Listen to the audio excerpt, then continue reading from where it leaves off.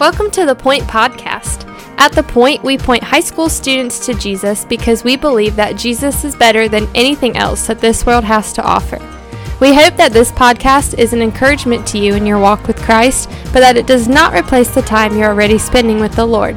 Thanks so much for listening, and here's our awesome high school youth pastor, my husband, Justin Kinley.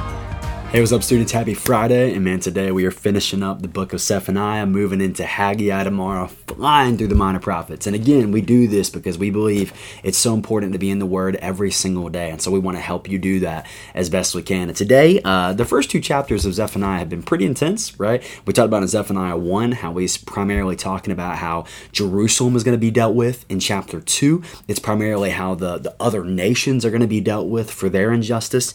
In chapter 3 starts off with that. It kind of sums up, ties those two threads together. And then I love what happens in verse 9. We've been talking about this a lot in the prophets, is that the prophets are very intense. Nahum is probably the most intense one in my opinion. There's not a lot of hope in Nahum. You got to really dig for it. But all the other prophets is, man, there's intense moments of judgment, intense moments of God dealing with his people. But always when it seems like it's too dark and it seems like, oh my gosh, there's no hope anywhere, hope just comes bursting forth from the prophet's words and from his pen. And I think this is one of those examples. So let's just read. I said a couple books ago, whenever we get to those hopeful passages, we're just going to read them and talk our way through them because, man, it's some of the most encouraging passages of Scripture that I know of and that I think we can run to. So let's just read. This is Zephaniah 3, verse 9 through 20. So let's read this, and I hope that you got your Bible with you. Maybe pause this video, get your Bible, pause the podcast, get your Bible, or just listen really well. You can do that too. But this is what it says. It says, "For at that time, I will change the speech of the peoples to a pure speech, that all of them may call upon the name of the Lord and serve him with one accord." I love what God's doing there, because he says, at that time, I will change the speech of the people and purify them to a pure speech. It's like God is saying this. God is not being reckless to people just to be reckless. It's not like he's judging them just to be judgmental and just to be wrathful. I mean, no, God allows judgment to come on my life and your life in order to make us more like him, in order to conform us more to his image. So it's not wasted suffering. It's suffering that's changing us to look more like Christ. I love that. He says, "From beyond the rivers of Cush, my worshipers, the daughter of my dispersed ones, shall bring my offering. On that day you shall not be put to shame because of the deeds by which you have rebelled against me. For then I will remove from your midst your proudly exalted ones, and you shall no longer be haughty in my holy mountain." Is that not an awesome phrase when he says, you shall no longer be put to shame by the deeds by which you've rebelled against me? So all the stuff you've done to rebel against God, there is no shame in that anymore. There's no shame on this day. That's so good. He says, "But I will leave in your midst a people humble and lowly. They shall seek refuge in the name of the Lord. Those who are left in Israel, they shall do no injustice and speak no lies, nor shall there be found in their mouth a deceitful tongue. For they shall graze and lie down, and none shall make them afraid." Sounds very much Psalm 23, right? "The Lord is my shepherd, I shall not want. He makes me lie down in green pastures. He leads me beside still waters. He restores my soul. He prepares a table for me in the presence of my enemies." I mean, that sounds so much like Psalm 23 right there. I love verse 14. It says, "Sing aloud, O daughter of Zion. Shout, O Israel. Rejoice and exult with all your heart, O daughters of Jerusalem.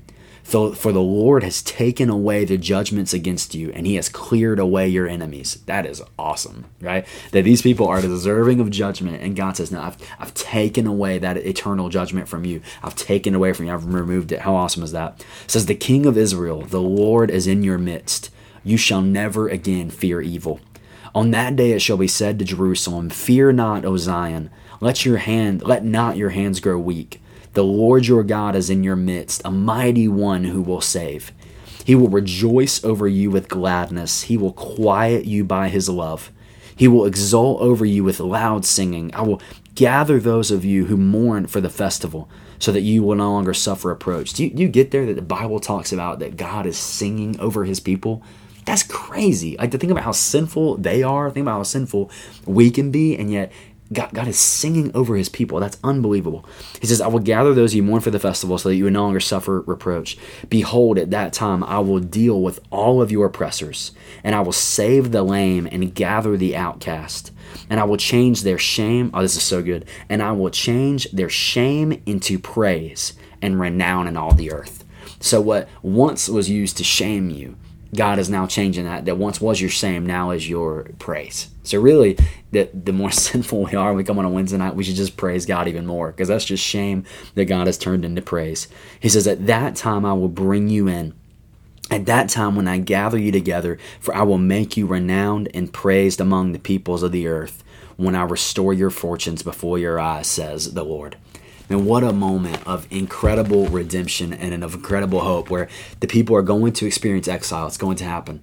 But God is not abandoning his people. God is always a father who's not going to abandon. He's going to redeem his people. And we know that this has happened in the death and resurrection of Christ, that God has dwelt in our midst when Jesus became flesh. That Jesus has taken our sin, he's nailed it to the cross, he rose again on the third day, bringing all of these things to a reality for us. Man, I hope you just read that slowly today, Zephaniah 3, 9 through 20, and just be amazed at the beauty of what God does for his people and the beauty of what he's done for us through the death and resurrection of his son. So good. So, man, in the minor prophets, we've done Hosea, Joel, Amos, Obadiah, Jonah, Micah, Nahum, Habakkuk, Zephaniah. Haggai is tomorrow. Can't wait. I love you. Can't wait to see you in the life groups this week. Thanks so much for listening. The Point is a ministry of First Baptist Church Indian Trail for high school students. We offer life groups every Sunday morning at 8, 9:30, and 11 o'clock, and we meet on Wednesday nights at 6:15. For more information, you can go to our church's website at fbcit.org.